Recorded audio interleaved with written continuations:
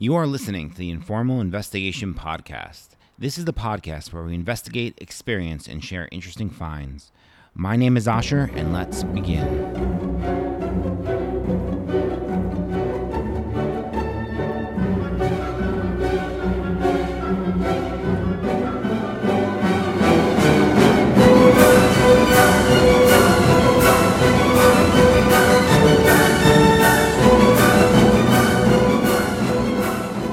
The Informal Investigation Podcast is for entertainment purposes only. We are not responsible if you mess up. You should always do your own homework. If you try anything mentioned on this podcast, you are doing so at your own risk.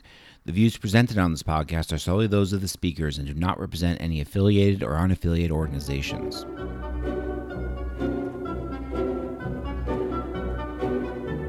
Today, we are opening an informal investigation into flannel. In case you've been isolating super hard and don't get out much, let me be the one to tell you, flannel season 2020 is here.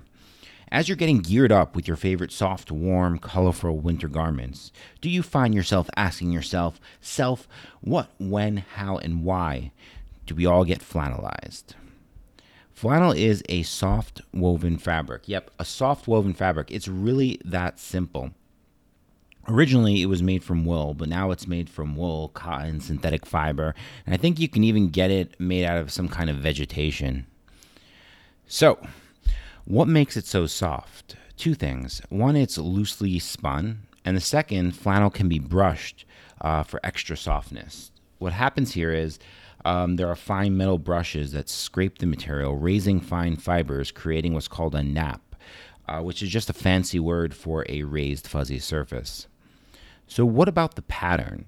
Doesn't need to be tartan. I know, guys, big words. Tartan is that classic pattern we see on flannel shirts with crisscross horizontal and vertical bands of different colors. The answer to this is no, though. Flannel is just the soft, fuzzy material that is fuzzified using the two methods I just mentioned.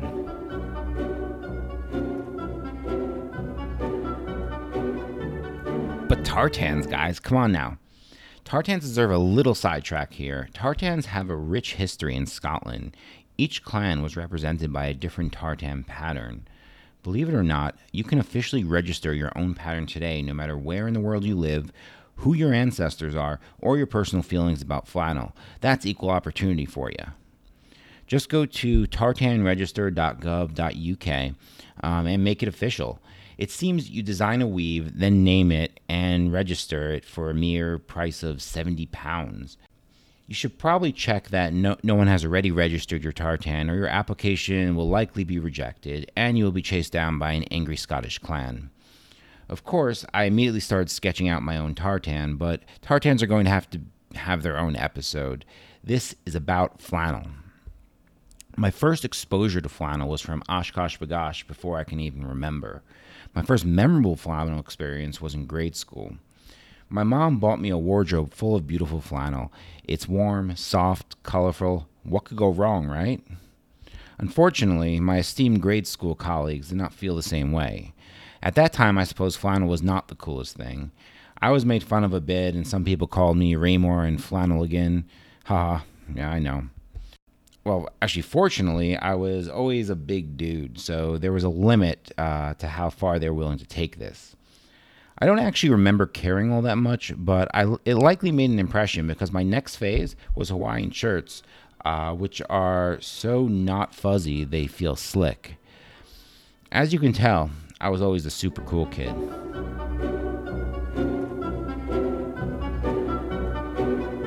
I was trying to figure out the origin story of flannel, but I was not able to find all that much. There's no official book on flannel, and when you Google it, you find vague stories by every company that sells flannel. After reading the same useless information 25 times, I gave up and went with what I had. The party line here seems to be flannel is of Welsh origin sometime in the 17th century. Makes sense because the Welsh had tons of sheep, therefore wool, and the first flannels were made of wool. Also, they created new ways of processing wool, such as carding in 1789, which would make production much easier. Stepping back and thinking of things from the Walians' perspective, I mean, these people were just taking a firm stance against scratchy wool sweaters or even underwear. Imagine wearing scratchy wool underwear every day. I know, try to unthink that one. You're welcome. Also, poofing out material, it makes it warmer just like you poof up your down coat. It makes sense that the origin story is a little bit murky. We are literally trying to figure out where soft, fuzzy fabric was invented. This is not the most specific thing in the world.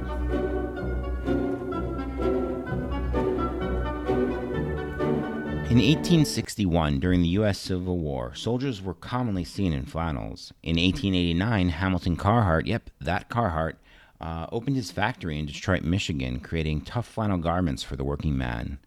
Flannel quickly became the symbol for the rugged, hard-working man. Loggers and railroad workers soon adopted this material as their flannel form. I just made that up, by the way. The mythical giant Paul Bunyan, garbed in his classic red flannel shirt, really drove home the relationship between flannel and manliness. At this point, I headed down the Paul Bunyan rabbit hole to discover it goes way too deep for comfort, so let's move on. Flannel was used in clothing in both world wars. The famous Parsons M1941 field jacket was lined with flannel. Even our white-collar friends wanted to get in on this, and in the 1950s, men's flannel suits became somewhat popular. In the 1990s, flannel joined the grunge scene and was worn by Nirvana, Pearl Jam, and others. Currently, flannels are as popular as ever. The website Outside Online calls this fashion trend lumber sexual, like sexy lumberjack, if you guys needed that explained.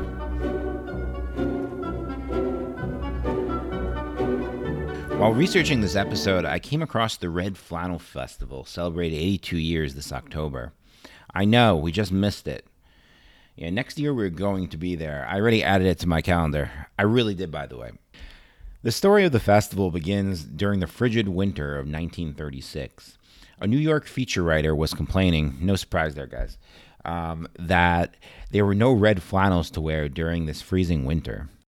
It seems a newspaper from Cedar Springs, Michigan, wrote back kindly explaining that just because you don't see red flannel in the hoity-toity stores of New York doesn't mean flannel is not being made around the country. She wrote, I quote, "Who but a New Yorker would conclude that all the world doesn't because we don't? Ouch, yo." The story was picked up, and next thing you know, orders were pouring into this small city with a population of 2,000. It seems they mostly sold drop seaters, which looks to be a one-piece flannel long underwear with a butt flap. I mean, I'm assuming the flap was to allow the wearer to use the bathroom without having to take off all their clothes and expose themselves to the elements. I guess it could also help with procreation on those cold nights. I mean, when you live in a town of 2,000, every opportunity counts. Soon after, a festival day was made to commemorate this big event in the town of Cedar Springs. These festivals were pretty serious business. On their website, they state that in 1939, the police were arresting anyone not wearing red on festival day. In all seriousness, red flannel helped keep this little town of 2,000 on the map. I'm hoping to see everyone October 2nd, 2021 at the Red Flannel Festival.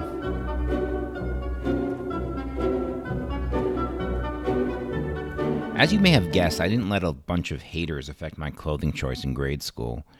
I've been going strong with flannel ever since, and patiently waiting for the world to catch up to me. With everything going on in the world, I've been trying to support U.S. businesses and thought I would take this opportunity to upgrade my flannels. I came across the Vermont Flannel Company. This is a family-owned business in Vermont. All of their flannels are made in the USA. Over time, they have created quite the customer base of fanatic flannel followers. At least that's what they call them. Fanatic flannel followers, whatever. I bought a lot of stuff from them, and it's extremely, extremely high quality. Like when you put it on, you have that feeling like, oh yeah. They have pretty much flannelized everything. They have shirts, pants, robes, scarves, bags, hats. They make flanyards to wear around your neck. They have their flanny pack. It's a flannel waist pouch. And, of course, their vong. That's a flannel thong, not a bong, if that's where your mind was going.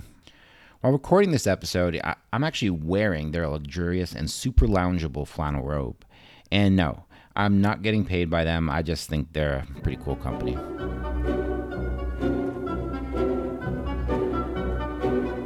So, why is flannel so manly? Why is it so fashionable? Why does it transcend age, sex, race? Well, I'm not really sure where race comes in, but I just felt like I wanted to say it.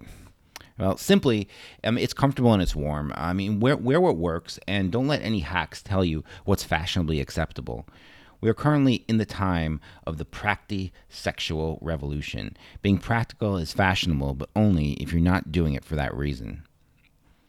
With that, we are going to close this investigation. If you enjoyed this podcast, please subscribe to be notified about our upcoming episodes. Also, check the links in our show notes for the resources discussed in this episode on informalinvestigation.com.